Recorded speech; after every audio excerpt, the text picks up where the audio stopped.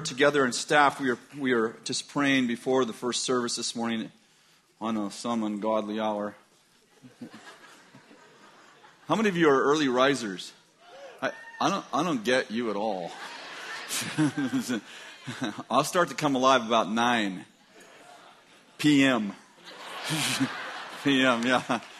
As you get older, it's about the time you warm up, you just about burn out. But anyway, very short. But this morning we were praying and staffing, and I really felt that the Lord wanted to heal people who had sexual addictions, sexually broken, sexually transmitted disease. And we've been talking about shame for about, I think, maybe a month or more. Several different speakers, and I think I did about 4 weeks on around subjects around shame. And I think one of the challenges is that when there's a disease or addiction or anything that society kind of shames, those people go unhealed. And I was thinking about, how do we pray for some of these folks? I was in a YWAM base. This is many years ago. It must have been about 13 years ago. And I was doing their Supernatural Week, which I used to do 4 times a year in Chico. And I was talking about the fact that Jesus wanted to heal all sickness and all disease. And about the second day, I was really emphasizing, I was kind of preaching that Jesus wanted to heal all sickness and all disease. And this girl just couldn't take it any longer. And she jumped up and she said, "He doesn't want to heal me." I'm like, well, that's kind of very unusual for a YWAMer. I said, well, why would he not? And it was about 40 students, and they had been together for 3 months, so they were very comfortable with each other. And I said, why wouldn't he want to heal you? And she said, because I have venereal disease, and I deserve it.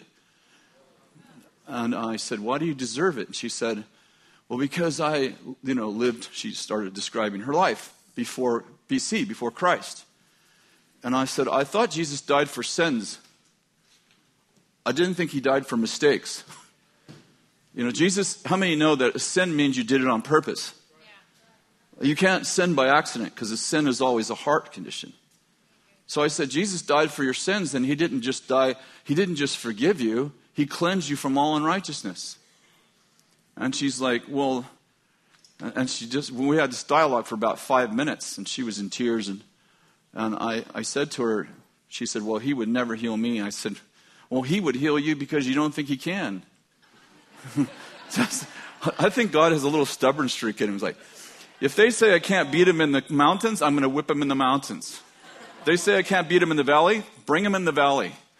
And so anyway, we prayed for her. She got healed.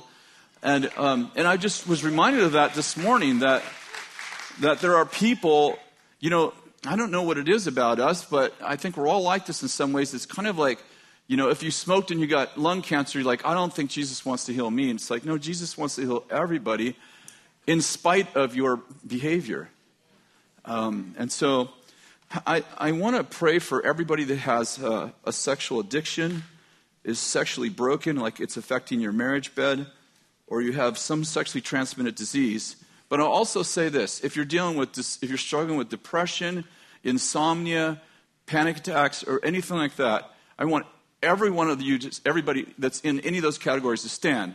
And that way, the people that are standing for the sexually broken part, they're not exposed. And the people that have those other issues, they're going to get healed too. So stand right now if you have any of those issues. I'm not trying to shame you. Just stand right now. If you have any issues, any of the sexual stuff, or you have any other second stuff, if you have panic attacks, insomnia, anything to do with night terrors, panic, depression. I want to say also chronic fatigue, anything like that. Would you stand right now? I want to pray for everyone who has those conditions. And I think the Lord wants to heal everybody, but specifically I feel like we're supposed to pray for these people tonight. Okay. So just extend your hands to them. Jesus, we just thank you that when we confess our sins, that you're faithful and just to forgive us our sin and cleanse us from all unrighteousness. And you said that when we humble ourselves, that you exalt us. And so, Lord, I just release healing over every single person in this room, no matter what their condition. Lord, if it's a sexually transmitted disease, I pray that you would heal them right now. in Jesus' name, that it wouldn't go in remission. It'd be gone. It'd be gone. AIDS, if there's someone here that has AIDS, I just proclaim right now that Jesus is healing AIDS tonight. That he's actually healing AIDS. And if you have an addiction, any kind of sexual addiction, you're like, I'm addicted to porn, I'm addicted to whatever, that, especially around the area of sexual addiction, the Lord's breaking that right now. And I had this man's voice in my head going over and over saying, it has to do with, you've asked for forgiveness for this addiction in the area of pornography and masturbation many times. And you had the courage to stand tonight reluctantly because you think that you broke your word to the Lord. You told him, if you forgive me this one more time, and it had something to do with arrest too, and the Lord's just, he's healing you right now. He's delivering you from all encumbrances, anything that has encumbered you, anything that's taken your soul captive. And so we break every addiction. This guy and every other addiction, these folks that are standing, people watching by Bethel TV. And if you're watching by Bethel TV, just take this right now too. Just stand right now, wherever you're at, just receive this. It's a day of freedom. It's like the favorable year of the Lord. It's like, in the 7th year, how they set all the captives free and forgave all the debts. And we just release right now in Jesus' name. We just release you from all debt. The Lord releases you from the debt of heaven. And we bless you. We bless every person who's standing. Some people are like, you couldn't bless me. If you knew my life, you wouldn't bless me. Yeah, Jesus knows your life, and he told me to bless you. And Lord, we just bless, we bless all these people. We bless these people too. We bless these people and those in back and those who snuck in and thought they'd sneak out. Lord, we just bless them too. We bless every person here. And Lord, we pray that the blessing would actually be tangible. Like tomorrow morning, things would start happening. And they'd wake tomorrow morning and think, something amazing is about to happen to me. I mean, a child coming home, a vindication, a money returned. Lord, we just pray right now that you would just bless in a way that's tangible, that they can actually know it. And I release that to every single person who's standing in the name of Jesus. And why don't you all that are standing just say, I received that from my son. That's good. Thank you. You go ahead and sit down. Isn't that just beautiful right there? We're going to hear great testimonies in the next month about that. I wore this shirt today. It's black. They lost today. It was a very sad day. And I wanted to fly our Bethel flag at half-mast. But the maintenance team wasn't going for it. No. Let's pray for the word tonight. We just grab a hand right there. And Lord, we just pray for your word just to be sharp in a good way. We just pray for that it would be sharp and that it would be right on for where we're at in life. Amen. I don't often speak publicly to situations, although people write me all the time. And like, what do you think about this? Or what do you think about that? And I'm sure that happens to probably every public person. And I particularly get emails and especially Facebook posts and private messages about prophetic things that happen. So, if somebody's prophesying something, I usually will get 20 times. I'll get it like 20 times. Like, have you read this? Like, yeah, 19 times. I know what that are. Can you make comments on it? And I to be honest, in probably the last 5 years, I maybe comment on 1 in 100. And typically it's privately. And I try not to make...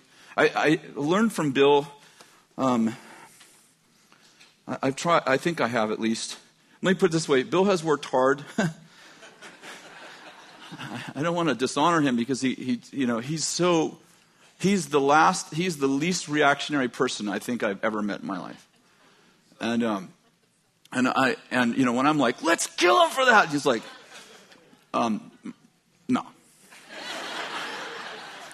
And so, I've tried to be really careful about reacting and also about using the podium to perpetuate my opinions. I don't think that's a good plan. And when I do share my opinion, if those of you who follow for a long time, you know I'll say, this is my opinion. And so I try to do that. But there's, all that being said, I did speak out during Y2K, the month before Y2K, in 1999, in December of 1999. And I did speak out the week of the Twin Towers, when the Twin Towers fell, because of what I saw the prophets doing. I couldn't imagine having a family member in that tower and hearing those prophetic declarations. And I felt that there needed to be another one. So I did speak out then. And I have a couple other times. In private, my whole team knows what I think. So I don't want to be, I never tell anybody. I just want to be careful how I use the podium. And so, but I've had so many people ask me about the whole blood moon thing that I feel I feel compelled. And it's been going on for two months. I don't know how many emails I've gotten. People catch me in the parking lot and stop me in the store. And I'm like, seriously? I'm like, okay. To be honest, till about a month ago, I don't know how many people sent me their prophecies about the blood moon thing, and I never opened one of them. Because it felt the same way as so many others. So, first of all, I want to just lay a little bit of foundation that the kingdom of God has become so global in community. How many know the kingdom of God's always been global? Yeah. But I mean from the perspective of community, in that you can prophesy in South Africa, and in America, within 30 seconds, I know your prophecy. And the same with us. So what happens here doesn't stay here. Sometimes, and in fact, it's one of the places I think I've grown a lot is that, when you're in Weaverville, you share something, especially coming out of the business world, no one's really listening. In fact, you're trying to get someone to listen. And what I didn't realize for many years, and now I think I'm getting better at it, is that, when you whisper at Bethel, it gets shouted everywhere. And sometimes, and I externally process, as everybody who's ever followed me knows, which is not my strongest suit. Because externally processing from the podium can be fun or not. Sometimes I watch Bill in the front row I'm like, wow, I don't know what he's thinking. But here's the challenge is that, when we share or minister or prophesy or teach in a small group, let's say in a home group, and we prophesy over somebody. Like many years ago, I prophesied over this guy. His name was Gary. And it's kind of a long story, but let me just say this. I gave him a very directional word that was totally wrong. And this was 28 or 9 years ago. And we used to put people in the center. I don't know. We used to call it the hot seat. Anybody else? It's kind of, I think, a charismatic Pentecostal thing. We put someone in the center, and we'd all prophesy over them. And so we were doing that, and I had Gary in the middle, and I was prophesying about him. The trouble with the prophecy was that I had a conversation with Charlie Harper. It was our home group. We did home group together for 17 years.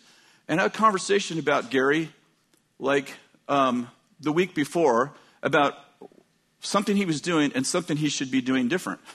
So I just shared it as a prophecy. Well, Charlie went and told Bill. And I had to go meet with the elders.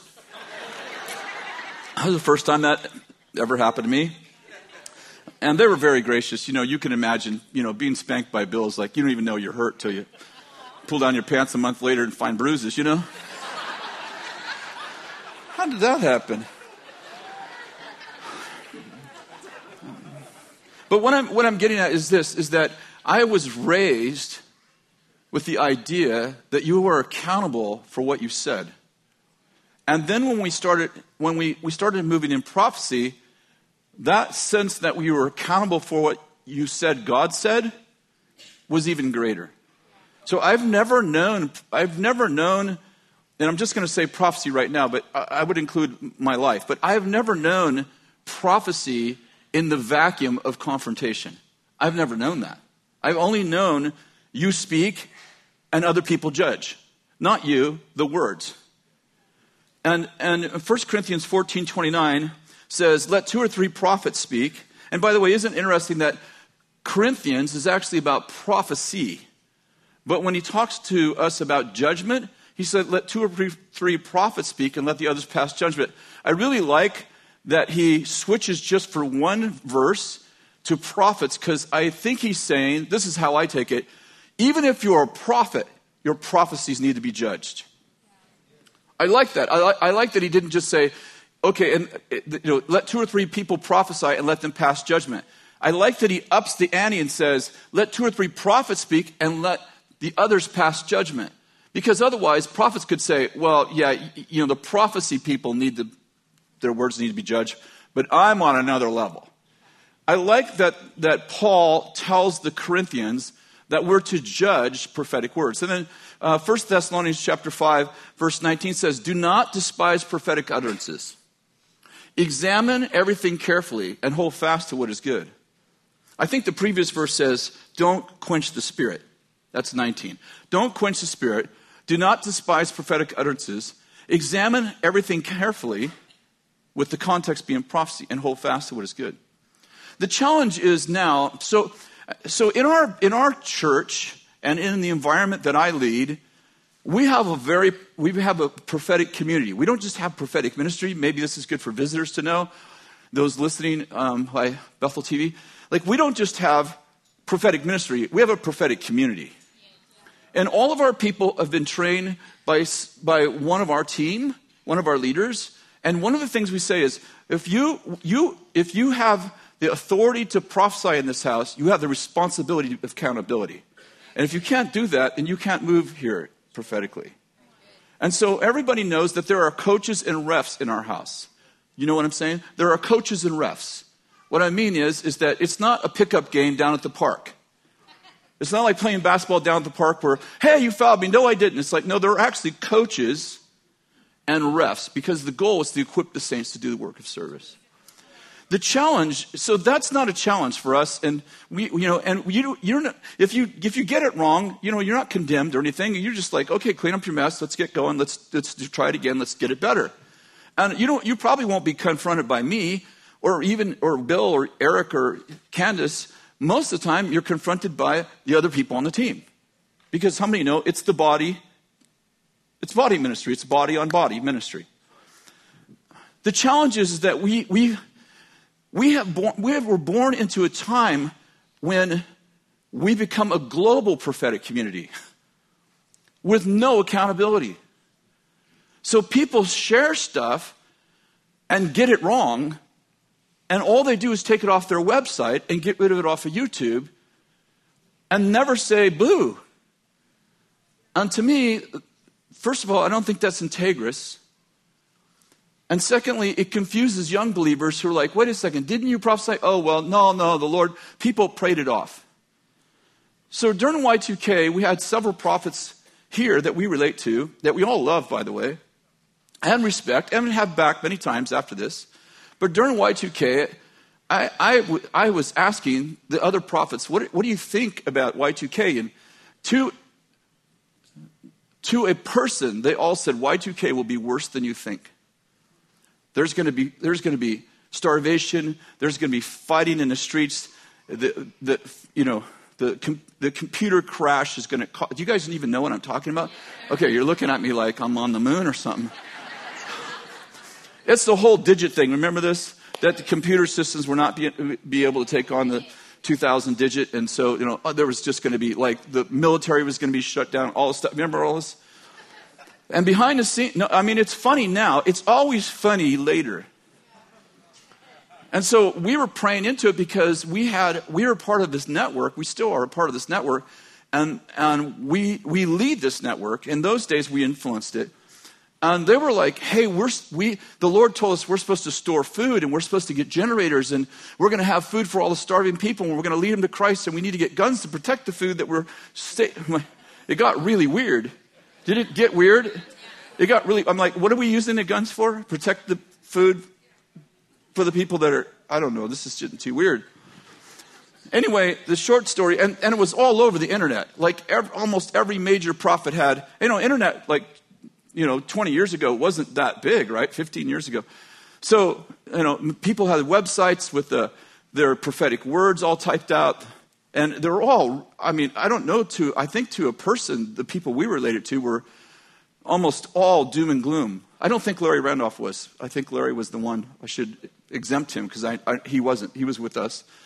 And the Lord gave us a word that the spirit of fear and the spirit of mammon had built a coalition and were scaring people into debt.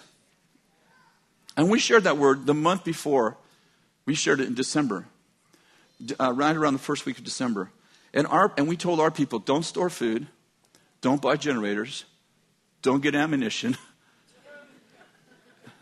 Nothing's going to happen. And it was there was tons of pressure, especially the night before. Some of us didn't sleep. I'm sure you've been there like you hope you're right, like, wow. We just told all of our people, which we were much smaller than, all of our people, like, don't prepare. And some people are like, well, I think I should prepare anyway. I'm like, okay, well, do what you think you're supposed to do. Well, as you know, obviously nothing happened. And the sad thing is that people took their websites down and took their words down, but I didn't hear one person apologize. And the guys I was related to who were doing that stuff, I said, hey, next time I saw them, hey, what'd you think about Y2K? He said, oh, the people of God prayed it off. Well, that's fine, but you didn't say, but the people of God might pray it off when you prophesied it. And so I have quite a bit of experience in this whole thing. Like, people get pretty mad at me. And by the way, one of the things people write to me once in a while is like, you're an ear tickler. It's so funny because I've been reading Samuel this week, and ear tickling was considered what you shared when it was negative. Like when Samuel shared to Eli that he and his sons were going to die, God said he tickled Eli's ears. So I'm not that. There was another prophetic word. I'm just trying to tell you like where I'm coming from. Am I all over the place tonight? It makes total sense in here, but I don't know if it's making sense out there. In the 80s, I met some prophets in the 80s for the first time, and they were introduced to me by some friends, and they had this major prophetic word that there was going to be an earthquake, and it was going to be on the West Coast, and Sacramento would be oceanfront property. Well, my parents lived in the Bay Area. So I pleaded with my parents, and they left and moved to Lake Tahoe, where they live to this day. Thankfully, they sold high and bought high. So I want you to know some of my background. When the Twin Towers were hit, the very next morning, 3 major national prophets said that the Twin Towers were an act of God, that he is angry with our country because of abortion, and that there would be more deaths, that this would be the beginning of bloodshed, and it would be in the Iraqi war, the blood would be to the horse's bridle, and there would be no end. And I don't know what you think, but 2,900 people died in that tower. Can you imagine waking up the next morning to a prophet saying, God killed your family because he's mad about... This is the even crazier part. God's so mad that you are taking the lives of babies. He's going to show you by taking the lives of more people. I'm not sure prophetic people are the most intelligent people in the world. I'm not sure that you're making your point. Like, I'm so mad that you're killing babies, but I'm going to kill a bunch of people to tell you how mad I am. Oh, that makes perfect sense. Thank you. And so I've stood by a number of times and watched, and tried to speak into it as much influence as I've had, to sometimes to not much avail. And so I do have lots of concerns about the blood moon thing's just another thing. I don't know how much you know about it, but in 2008, a man named Mark Blitz predicted that there'd be 4 lunar eclipses from 2014 to 2015. It signaled the end times. And he stated that there'd be 7 years of tribulation. He changed his prediction after that didn't happen. And now we have another book by a very renowned author about blood moons. And, basically this is what he's calling a blood moon. I think I wrote it down here. Did I? A blood moon is when the earth comes between the sun and the moon, and the sun is shining through the atmosphere of earth and casts up a moon on a red shadow so that the moon appears to be red. Now, how many of you understand that's his definition of a blood moon? That's not the Bible's. Like, there's no place to look up in the Bible and God says, now, a blood moon is when the lunar eclipse. It doesn't say that. That's their idea of a blood moon. So I want to read you a little bit. Turn to Genesis chapter 1. I think there'll be some interesting stuff in here. I hope you're alive. In Genesis chapter 1, verse 14, then God said, let there be lights in the expanse of the heavens to separate the day from the night, and let them be for signs, for seasons, for days and years. And let them be lights and let them be signs of the day. And let them be for lights in the expanse of the heavens to give light on the earth. And it was so. And God made 2 great lights, the greater light to govern the day, and the lesser light to govern the night. And he made the stars also, and God placed them in the expanse of the heavens to give light to the earth, and to govern the day and the night, and to separate the light from the darkness. And God saw it was good. Let me just go back to the verse I was actually looking for. It says this. God said, God put lights in the expanse of the heavens to separate the light from the darkness, and he said, let them be for signs. Verse 14, let them be for signs, for seasons, for days, and for years. So let me just say this. It's true that the Lord put the stars and the moon and the sun in the sky first for signs, then for seasons, for days and years. Are you with me? So I want to say that I want to be clear that I believe in signs in the heavens, because the first reason God put the stars in the heavens was for signs. So now let's go to in Matthew chapter 2. Here's a really great example of a sign.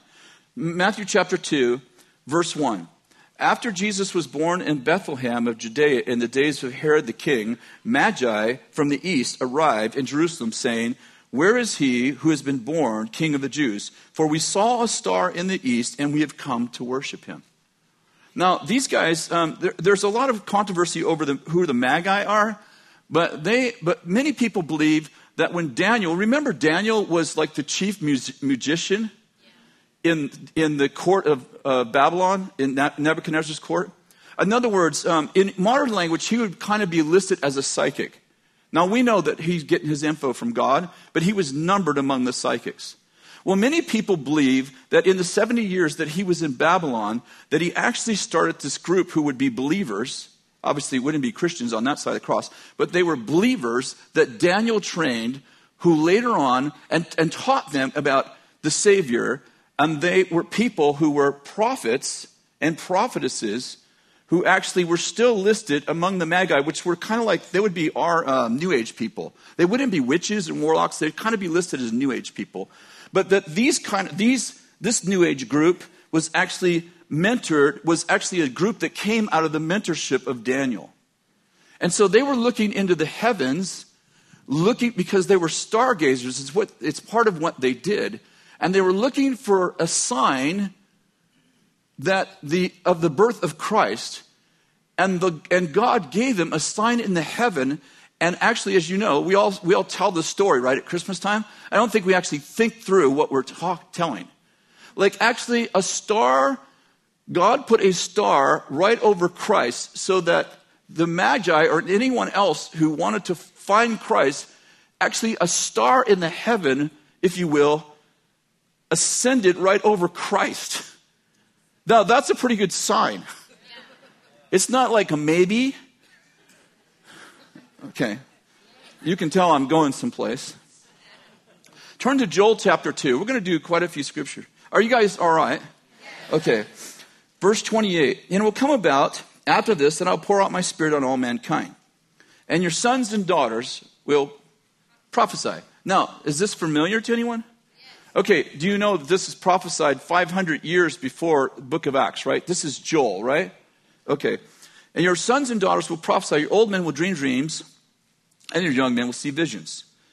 Even on my male and female servants, I will pour out my spirit in those days. And I will display wonders in the sky and on the earth. Blood, fire, and columns of smoke. The sun will be turned into darkness and the moon into blood before the great and awesome day of the Lord comes. And it shall be that whoever calls on the name of the Lord shall be delivered. For on Mount Zion, where? On Mount Zion in Jerusalem, there will be those who escape, as the Lord has said, even among the survivors whom the Lord calls. Okay, I bring this verse to you because obviously he has signs in the heavens, right? And he also said that they're going to come to Mount Zion and they're going to escape, right? It validates the previous verse that says, and everyone who calls on the name of the Lord shall be saved. Got that? Like before Joel said that hadn't been said. So that was original. It was intellectual properties of Joel. Are you with me? But the next verse is a verse that was very common in the Old Testament, that they will come to Zion and they will be saved. Are you with me? Okay. Now, verse 12, chapter 12 of Hebrews. Jumping around a lot. Verse 18. For you have not come to a mountain that can be touched, and to a blazing fire, and to darkness and gloom and a whirlwind, and to the blast of a trumpet, the sounds of the words which sound was such that men begged that no further word be spoken to them. For they could not bear the commandment, even if a beast touches this mountain, it will be stoned. So terrible was the sight that Moses said, I'm full of fear and I'm trembling. But you have come where? To Mount Zion.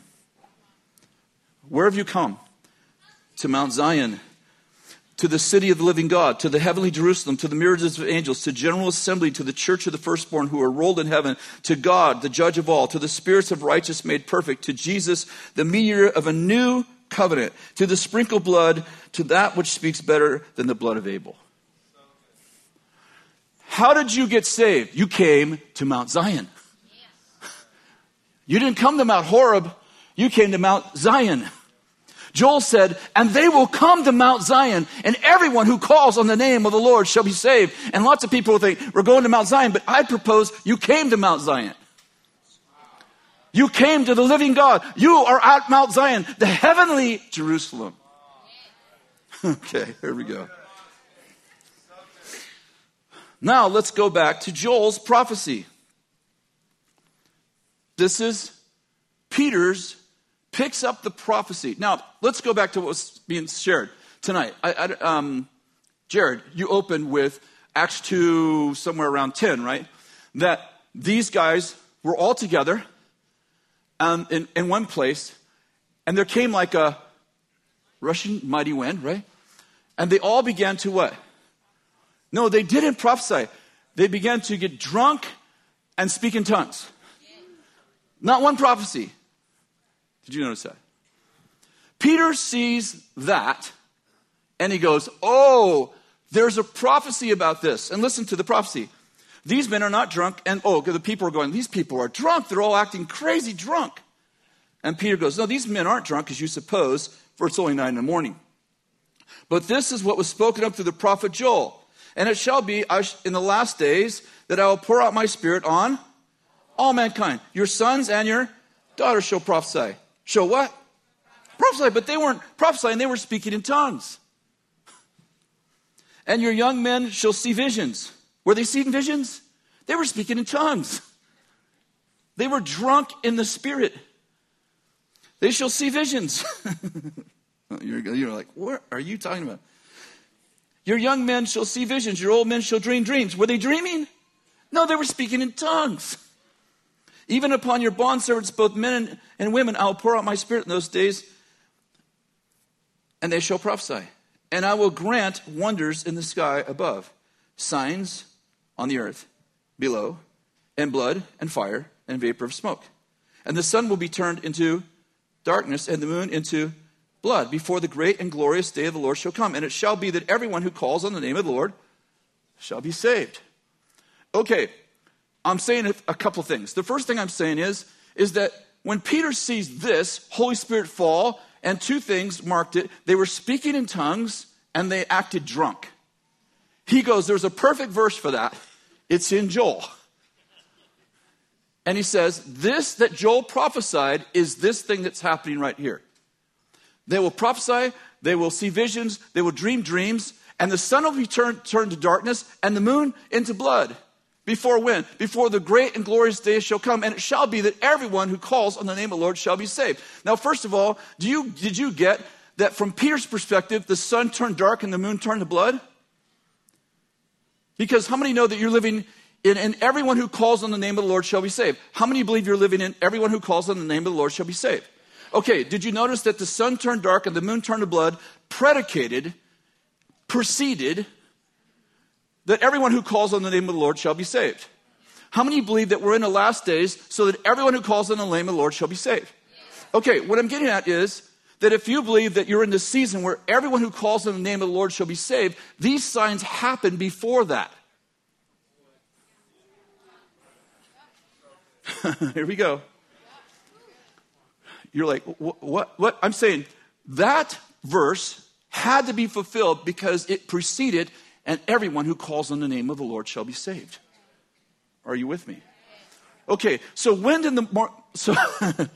Matthew chapter 27, verse 45. I'll just read it. From the 6th hour of darkness fell upon the land. Jesus is on the cross. From the 6th hour, darkness fell upon the land until the 9th hour. And about the 9th hour, Jesus cried out, my God, why have you forsaken me? How many understand when Jesus hung on the cross, the sun turned dark? So literally, Joel said, and the sun will turn dark. Before when? Before the great and glorious, not great and terrible, that's Malachi. Great and glorious day of the Lord shall come. Because you don't live in great and terrible, you live in great and glorious. Malachi prophesied another day coming, great and terrible, but Joel and Peter both said that great and glorious would start with the sun turned dark, the moon turned to blood. Are you with me? Okay, so we know that the sun turned dark and the moon turned to blood. We know it had to because what followed those two things have happened. So now we have to look back and go, when did the sun turn dark and the moon turn to blood? Because Joel prophesied that would be the beginning of the last days. I'd like to suggest that when Jesus hung on the cross, the sun literally turned dark. Now that's easy. And when Jesus hung on the cross and he bled, that the moon turned to blood. You're like, what? Okay. In Genesis chapter 37, verse 9, Joseph, Old Testament Joseph, has a dream. The first dream he has is about, remember this? 11 stars bowing down to him. And his brothers immediately go, whoa, wait a second. You mean we're going to bow down to you? Remember, he didn't say that. He said, I saw 11 stars bowing down to me. The next morning, he has another dream. What's the dream? I had another dream. Here's my dream. Hey, I had another dream. And he related to his brothers and said, lo, I have still another dream. And behold, the sun and the moon and 11 stars were bowing down to me. And he related it to his father and his brothers. And his father rebuked him, saying, what is this dream that you've had? Shall I and your mother and your brothers actually come and bow ourselves before you to the ground? Now, wait a second. Joseph said the dream was, I saw the sun and the moon and 11 stars. Dad said, that's mom and I and your brothers. Okay. How many know that Jesus, the works that Jesus did were not his works, they're the work of the Father working through him? He said, these works I do, they are not my works. They're the works of the Father. And by the way, if you don't believe me because of the words that the Father gave me, then believe me because of the works. Because these works that I do, they are not my works, they're the works of the Father.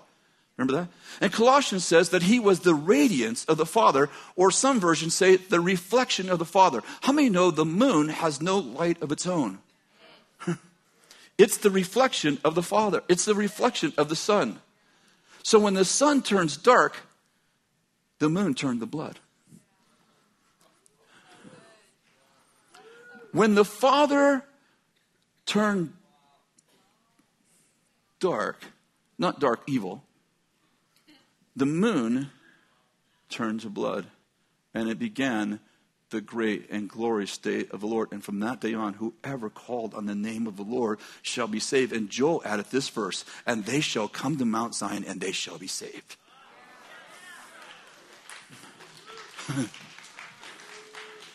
I'm saying, when you look at the moon, you're like, the moon, it's going to be a solar eclipse. I'm like, maybe or not. Maybe God speaks in hieroglyphics. And maybe we need to think like God. Because when Joseph talked to his brothers about the stars bowing and the moon and the sun bowing down, he had nothing to do with the solar system.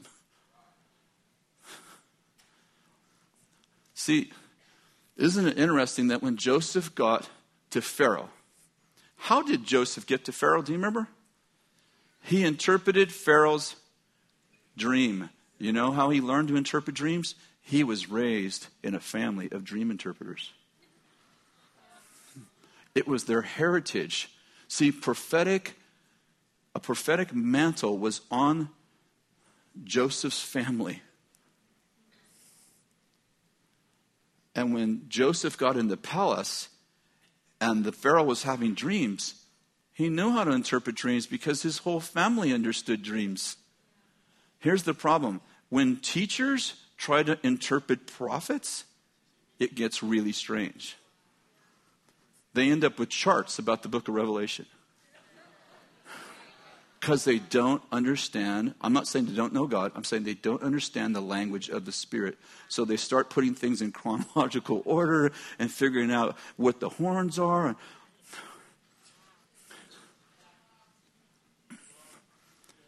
So, Daniel 7. Anybody read Daniel 7? I saw 4 horns. And then Daniel says to the angel, what are the 4 horns? He goes, 4 kings. What did that have to do with horns? You're like, oh, that makes total sense to me. Yeah, because Daniel interpreted for you. You would have all kinds of different ideas. Okay, I don't know if I'm being helpful. I'm simply saying, when you it's good that we're looking into the heavens. Let me say the good part. We're looking in the heavens and we're looking for signs. And we should be. Prophetic people need to start looking into the heavens because the astrologers, that's false ministry. It means they copied some true stuff. And the problem is that we are not grasping the true stuff, so all we have is the astrologers. And they're doing all this, crazy stuff, and the planets are lining up, and your birthday was on. It's like, whatever. Every day's a good day when you know Jesus. And so on one side, I'm excited that people are finally looking in the heavens because I'm like, hey, the Magi learned maybe from Daniel's, it would have been obviously their grandparents, great-grandparents, but the point is they learned that God actually speaks in the heavens, like he actually writes in the heavens. And they end up finding Christ not because they read a book, but because they looked into the heavens and God was writing the Gospels in the heavens. Are you following me? But the challenge is when we try to read things into the heavens. I'm going to start okay, so that was a lunar eclipse, and now let's go back 10 years. Or let's go back 20. Oh, that thing happened and there was an eclipse. But sort of backwards. I think it's supposed to lead you, like it's a sign that leads you, not a sign that... Anyway, whatever. The other challenge I have, and I've done this, I've shared this so many times here, you tend to see what you're prepared to see. So it's funny that the signs that are in the heavens always get interpreted as a disaster. I'm looking at signs in heaven. Oh my God, there's going to be another disaster. I don't know. The sign in the heaven, the mag I looked at, we're watching, gave them the Savior. The sign that Joel was looking for gave them the outpouring of the Spirit and the beginning of everyone getting saved. And I don't know why signs always have to point to as some disaster. And I'll tell you why, because we're looking for disasters. So, you tend to see what you're prepared to see. You ever bought a car that you thought was unique? And the day you bought it, everyone else bought that car? Like, I'm going to buy a yellow Volkswagen. No one has a yellow Volkswagen. I'm going to buy a yellow Corvette. Oh, wait a second. There's yellow Corvettes everywhere. It's like you think it's unique because you're not looking for that. If you look for God in your day, you will find him. If you look for the devil, you'll find him too.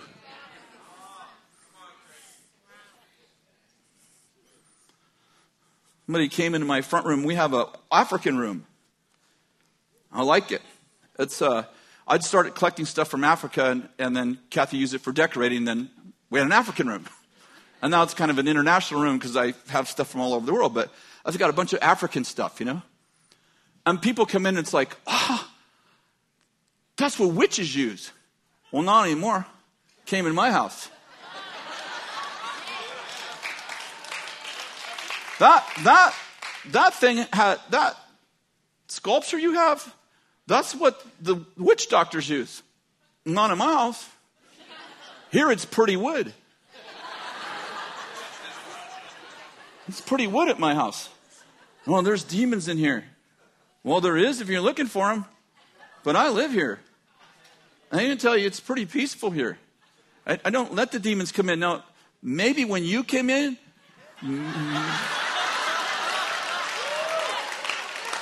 one person said, well, why are the demons here when I come in? I don't know. They weren't here before you came in.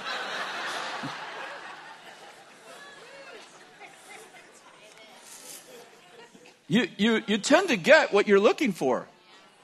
You see a crisis and it validates that God's mad. And I've said this so many times. I don't know what God's so mad at America. Why isn't he mad at India? They don't even serve Jesus at all. I don't think he should be. Don't misunderstand me. So people wrote me. You said God should be mad at India. Oh, I was trying to be, comparatively speaking, we're better than them. That's really bad. I don't mean that at all. Gosh, that was horrible. I'm fixing it. I'm simply saying, why is America, we're the opposite of the Garden of Eden. We're spreading evil all over the earth. It's like, do you know India makes more movies than Hollywood by double? You know India is the largest movie producer in the world? Yeah, you don't know because you don't speak their language, so you're not watching their movies. How about China? People are arguing, is America a Christian nation or not? And there's people on both sides. And that's my point. The Chinese, they're not trying to be. We're not. We're atheists. God's moving powerfully in China. I'm not cursing anybody. I'm just saying, why do you choose America? Leave us alone. The Chinese have been following atheism for longer than America was even thought of. Our grandfathers were in tents, and the Chinese were following other gods. And by the way, they should be blessed. God, how many know God makes it rain on the righteous and the unrighteous? And such is America. I'm not justifying America's amazing. I'm saying, why do you just pick America all the time? How about the Canadians? They're the one people no one should pick on. They're still nice. Okay, not the Canadians. And by the way, I'm not saying God should judge anyone else. I'm making a point that when you say America deserves judgment, I'm like, look around. Look around. The whole world deserves to be judged. People on the East Coast always want to judge the West Coast. I'm like, how would you like us to return to favor? Hurricane season's coming.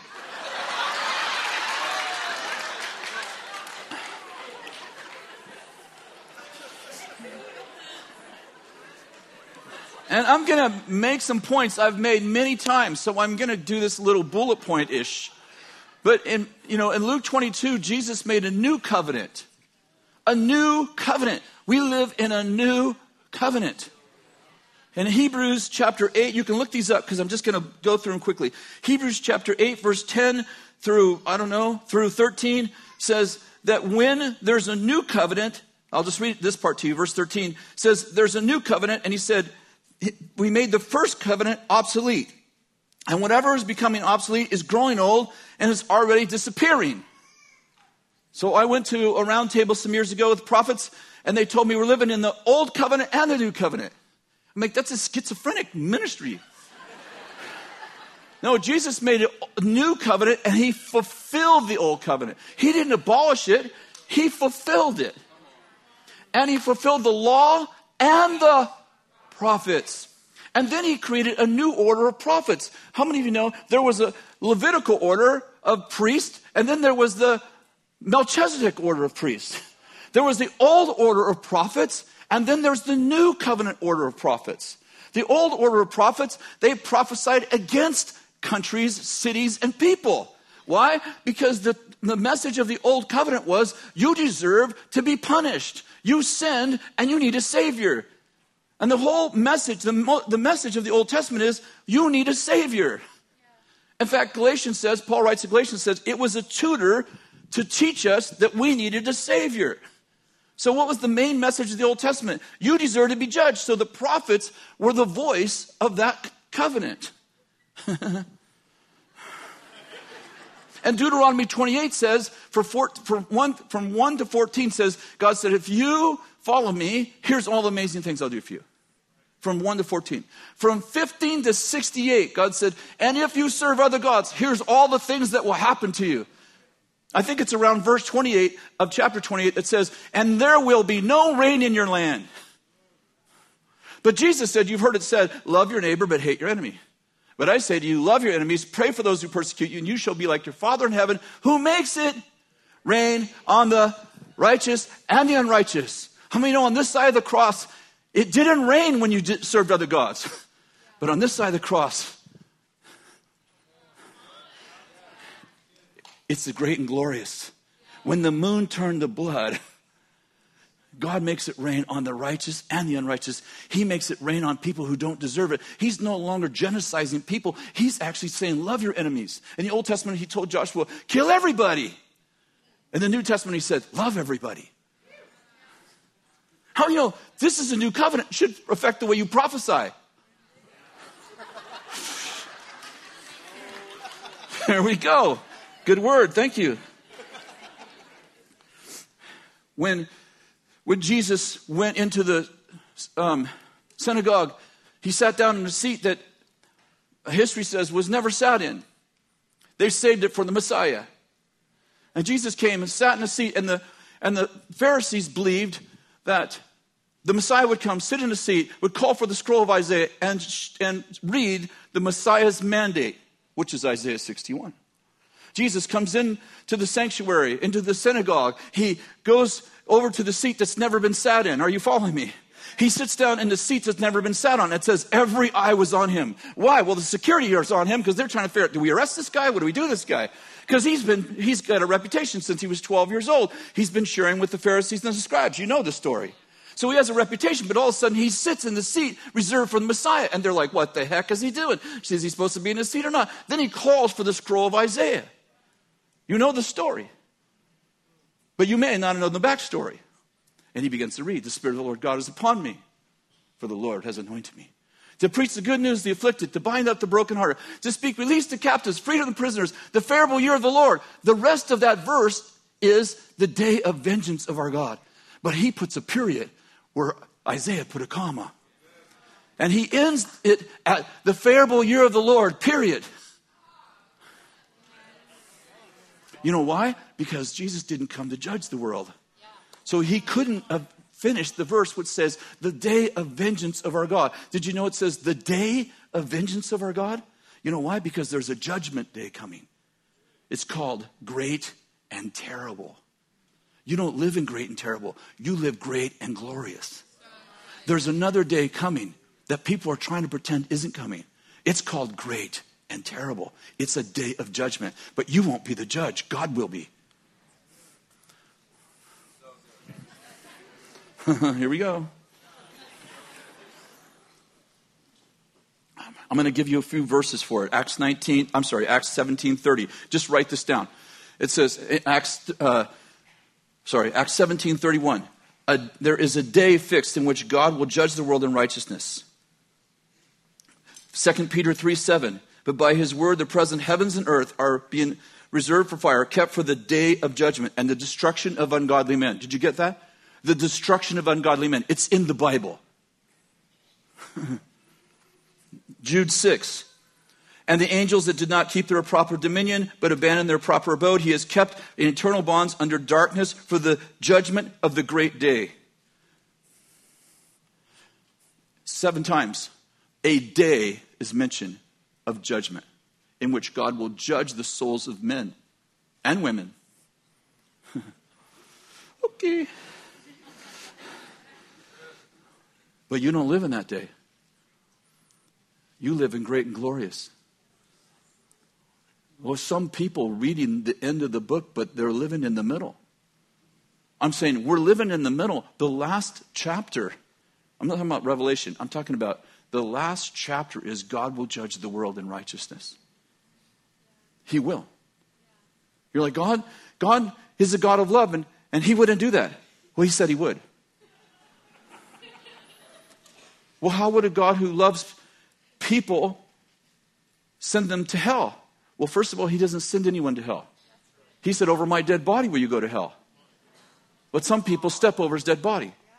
Well, how about the people in Africa that never heard about Christ? I don't know, but I know that he loves people more than you do. And he's 10 times more just than you ever thought about being. So he has that worked out. But he doesn't annul his word to work it out.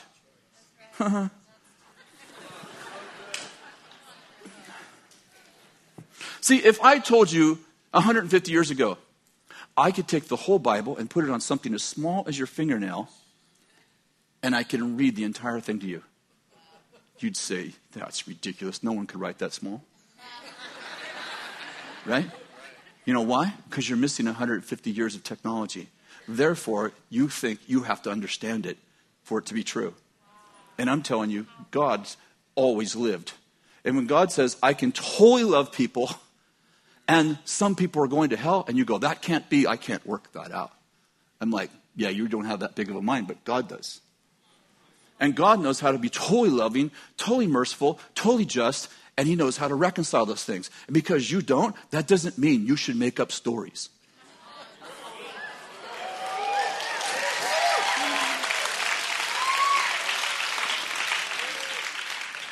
William Booth said this. You know who he was? The founder of Salvation Army. Here's what he wrote. The chief danger that confronts the coming century will be religion without the Holy Ghost, Christianity without Christ, forgiveness without repentance, salvation without regeneration, politics without God, heaven without hell. Want me to read again? The chief danger that confronts the coming century will be religion without the Holy Ghost, Christianity without Christ, forgiveness without repentance, salvation without regeneration, politics without God, and heaven without a hell. That was written 100 years ago. He couldn't be more accurate. See, we try to get rid of what we don't understand. And I'm saying, what are you saying? Are you saying there's going to be judgments? We're supposed to judge or not? Tell me what to do. I'm saying your prophecy should be edification, exhortation, and comfort. That's what you should be doing. And when you're discipling someone, you should confront them because you have a relationship with them. You confront the people who have a relationship with. That's what you do. But your prophecy should be edification, exhortation, and comfort. And when you scare the bejeebers out of people, 1 John 4 says, false prophets will come, and there is no fear in love, and perfect love casts out fear, and it's in the context of false prophets. So using fear to manipulate people, how many know you can't punish people into purity? It happens from the inside out. It's what the Pharisees tried. It was why Jesus was only mad at them.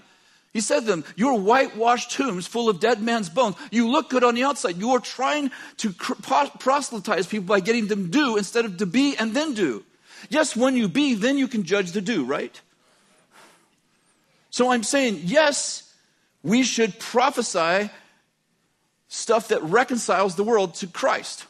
2 Corinthians 5:17, if any man be in Christ, he's a new creation. Old things have passed away and all things have become new. What's the next verse? And God was in Christ, reconciling the world to himself. How did he do that? Not counting their trespasses against them. Next verse says, and we've been given the ministry of reconciliation, as if God was begging through us, be reconciled to God. What is our job? To not count people's transgressions against them. That's our job. That's your job. Well, how about all the people who did terrible? There's a judgment day coming. You don't have to worry about that because you're not the judge.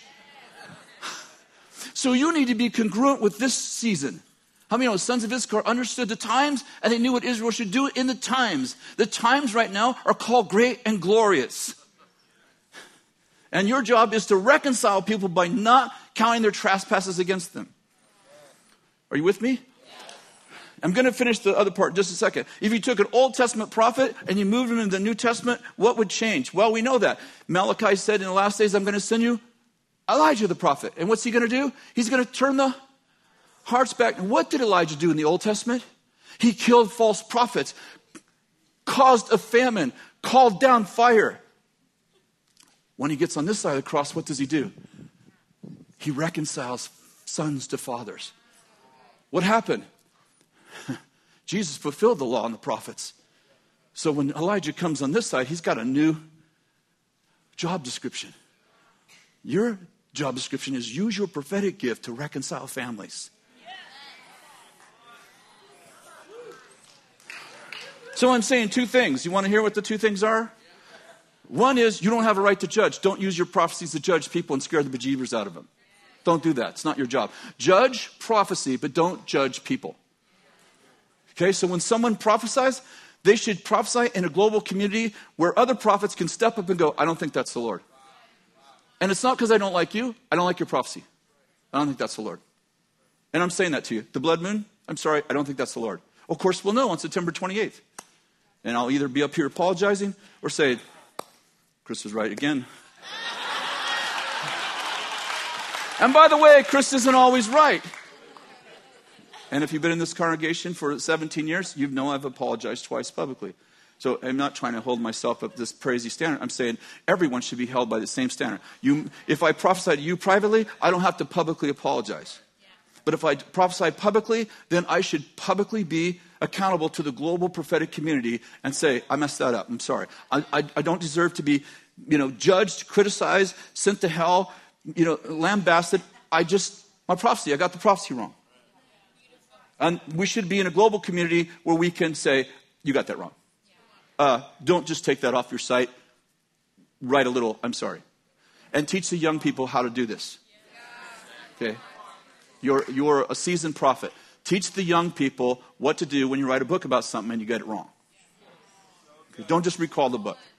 Write another book and say, got that wrong. So sorry. And don't put it out 7 more years. Okay, that's one thing I'm saying. Everybody get that? And I'm saying, the second thing I'm saying is that there is a judgment day. And we don't talk about that at Bethel very much, but the Bible does. Actually, Jesus actually talked more about hell than he did heaven, if you want to know the truth. I'm not saying we should do that. I'm simply saying that Jesus talked about, some people are like, well, this hell's not, it's like weeping and gnashing of teeth is pretty clear. Well, the Greek word, no, how about weeping in Greek? Gnashing of teeth? It's not sounding fun to me. I wrote this. I don't know what you think, but when we see Jesus, we'll become like him. 1 John 3:2 and 2 Corinthians 3:18. But if we don't see him, then he becomes like us, and we end up with a God in our own image. Instead of a God we believe in, we have a make-believe God, a God who I completely understand because I made him up. Then instead of the Bible revealing God to me, I read my God into the scriptures. There's no more mystery because there's no more mystery to my God, because if I can't imagine why, then I just imagine me. Soon there is no hell, no sin, no judgment day, no moral code, no punishment, because I can't imagine why a God of love would behave this way. And certainly if I can't understand it, then it can't be true. Welcome to the new theology. Look in the mirror and then make God up as you see you. God does sin. God doesn't send anyone to hell. In fact, Jesus stretched out his arms and basically said, over my dead body will you go to hell. But some people choose to step over the body, his body, and will themselves to hell when he clearly invited them to heaven. Who will go to hell? I have no idea. But God is just, incredibly wise, and the only one who knows people's hearts. Humans judging other humans is ridiculous and self-righteous and an act of arrogance. The scriptures seem to point to some behaviors that are willful acts of stepping over the body of Christ. I remain hopeful and call for mercy for even those, trusting that he knows the hearts and I only see their behavior. God's judgments are based on our will. Our judgment day will determine our eternity based on our actions, attitudes, and beliefs. He is judging what we willed because he's not willing that anyone should perish. So the idea that you can behave like hell and go to heaven is not in the Bible. But I received Jesus. The idea that you can behave like hell and go to heaven is not in the Bible. I'm sorry. Now, if you behave like hell, I should love you. If you behave like hell, I should still love you. I can judge your behavior. I do it every day. You do it with your children. As a matter of fact, when you judge someone's behavior, the people who don't like the fact that you're judging say, you can't do that. I say, you just made a judgment. Because if you don't think you can judge anyone, you just judged that what I did was wrong. So the fact that you thought what you thought was wrong is wrong, but what I thought is wrong isn't wrong because you judged that what I did was wrong. You made a judgment. And everybody makes judgments every day. So you listen, you can judge action, but you can't judge heart because you don't know heart. See, almost all of us, if we lived in the Old Covenant, the one person we would have not let live in the Old Testament culture is Rahab, the harlot. Isn't it funny that God wants to cleanse the land so that his people won't get polluted, and the one person who you think would pollute people, God goes, but let her live. It tells me that I don't get it. So when I read stuff like that, I'm like, I don't get that. I don't get that. I don't understand that. I'm saying from an Old Testament, you understand, he's driving the people out. Why? Because they don't have the Holy Spirit in them, right? So he's like, okay, I'm going to isolate these people, and I'm only going to have my people around them so no one else can influence them. Then he's like, oh, take the prostitute and bring her into your camp. I thought that's why we're driving them out. And then later on, she becomes the great grandmother of Christ. He's mentioned in her lineage. I'm trying to say, you don't know, and neither do I, so stop acting like you do. Well, Holy Spirit told me. No, I don't think he did. I don't think he did. Well, what if he did? Well, what if he didn't?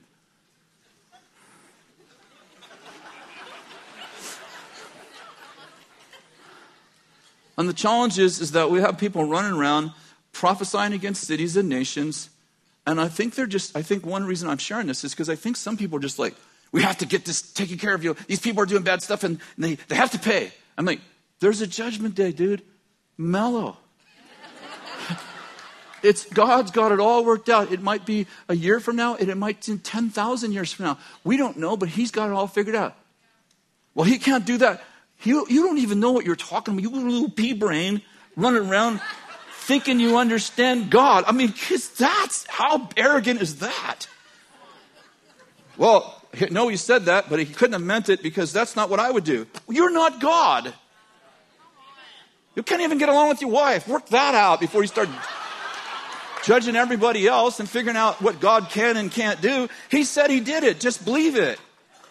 If you're not going to be a believer, then don't be a believer. If you want to be a factor, be a factor. But if you want to be a believer, be a believer. If you want to be a philosopher, then be a philosopher. But don't pretend it's in the Bible. I know. Wow, so many mad people on Facebook this week because I put that thing I just read on. God wouldn't send people to hell. It's like he sent people to heaven. The sun turned dark and the moon turned to blood. Stop it. Well, how about the people who never heard? I don't know. But if you have a concern, he certainly does too. Well, I don't believe in purgatory. I don't know how he's going to do it. It's okay that I don't have it all figured out. Can you imagine God trying to tell a first century person how he's going to do it? They'd be like, what? The what? Can you imagine? You know, Jacob, you know Jacob? Remember he laid his head at Bethel? No, I don't think he was here. Some of you are like, is he being funny? Remember how he laid his head on a rock and he fell asleep? And what did he see? Come on, help me. Angels on what? Do you think angels use a ladder? Please.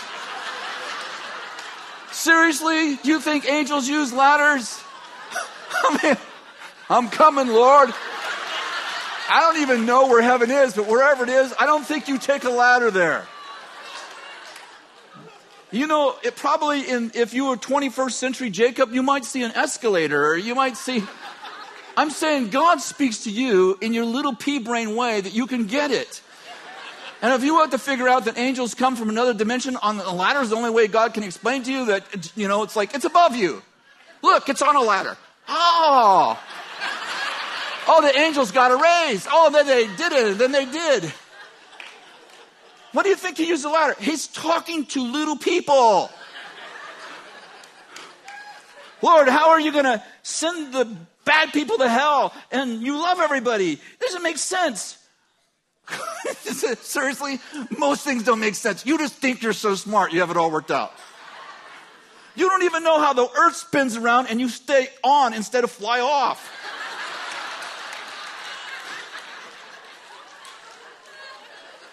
And you go, well, it's gravity. You don't even know what gravity is. And by the way, notice does any scientist, they have theories about how you stick to the earth when you're upside freaking down.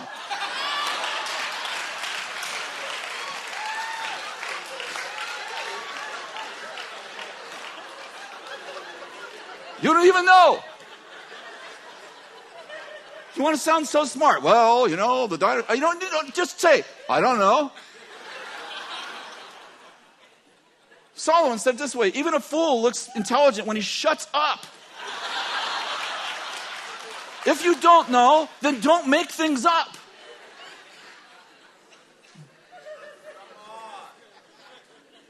That's a good plan. It's okay to say, I don't know. Well, I think I know. Well, I think what you think you know, you don't. Sometimes I think if you have the answer, you haven't understood the question.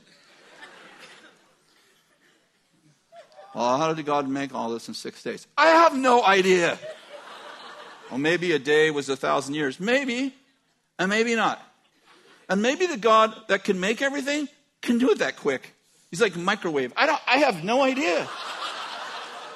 I mean, I seriously have I know when I preach, I sound intelligent. I read out of here and I like say things that sound intelligent. You know what? 1/3 of the time I don't even know what I'm talking about. I'm like, that's what it said. So I'm just like, maybe that's how it happened. And we just have this like, we have to explain everything. And it's fine. If the Holy Spirit reveals it to you, it's fine. But you know what happens when you explain things that the Holy Spirit hasn't told you about? You don't keep seeking because you think you have the answer.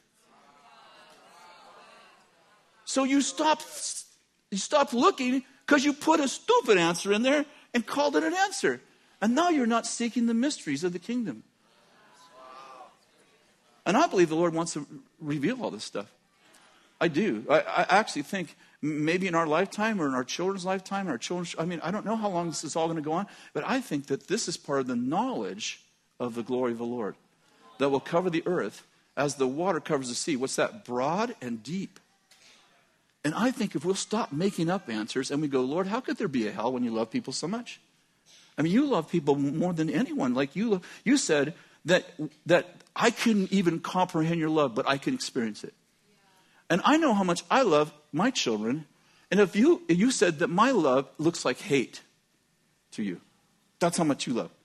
So if you care about this so much that you killed your son on a cross for sinners, you must have an answer. But it's probably not the makeup one.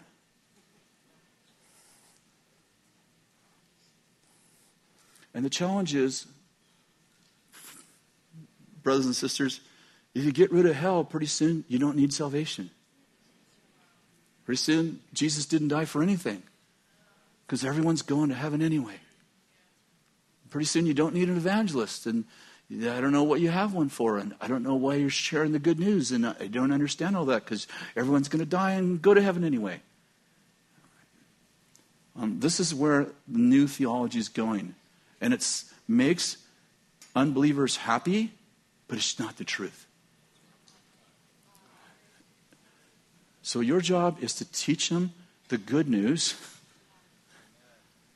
right? Tell them about God's plan for them. Prophesy heaven to earth. And make sure you tell them that there is a judgment day, because someday they're going to wake up in front of a throne. So are you. So I. So all of us. And that's called the great and terrible. Great for everyone who received, and terrible for everyone who didn't. How's God going to judge people who didn't hear the word? I don't have any idea. But you and I both know a God that's wise enough to figure it out. Would you stand?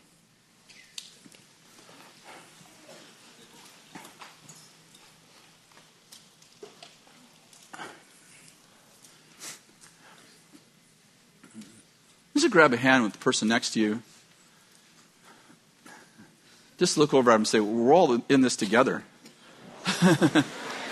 Lord, I just bless your people. I just bless your people, Lord. You have the smartest people in the world. You just have the wisest, smartest, most creative people in the world. Those people are the people who love you. You fill them with your spirit. You love the hell out of them. You love heaven into them. Lord, you comfort us when we don't get it. And Lord, I know you're just like, I got this. Just trust me. And you said that we are to trust in you with all of our heart, not our minds. And acknowledge you in all of our ways. And you're the one who will direct our paths. So Lord, we trust you as being like way, way, way, way smarter than us. A lot more ways in there. And we trust you to do the right thing at the right time for all the people we care about, because you care about them too. Amen. Thank you so much.